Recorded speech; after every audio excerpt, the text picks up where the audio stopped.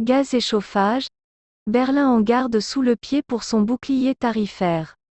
Thermostat 3. Une commission ad hoc propose d'utiliser 96 des 200 milliards de l'enveloppe programmée par l'exécutif afin de limiter l'envolée des prix pour les industriels, les professionnels et les ménages à partir de début 2023.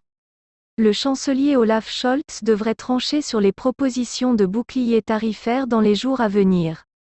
Si pas presse les faits, la commission chargée par Olaf Scholz de concevoir un bouclier tarifaire pour le gaz et le chauffage urbain a remis lundi ses propositions.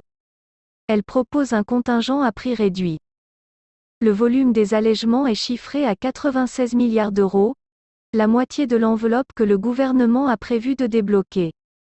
Les craintes des Européens sur le futur bouclier gaz de Berlin étaient-elles infondées ?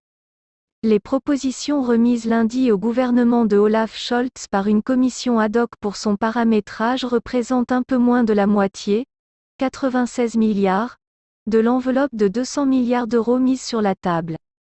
Les gros consommateurs industriels bénéficieront de 25 milliards, tandis que les ménages et les autres professionnels se partageront le reste.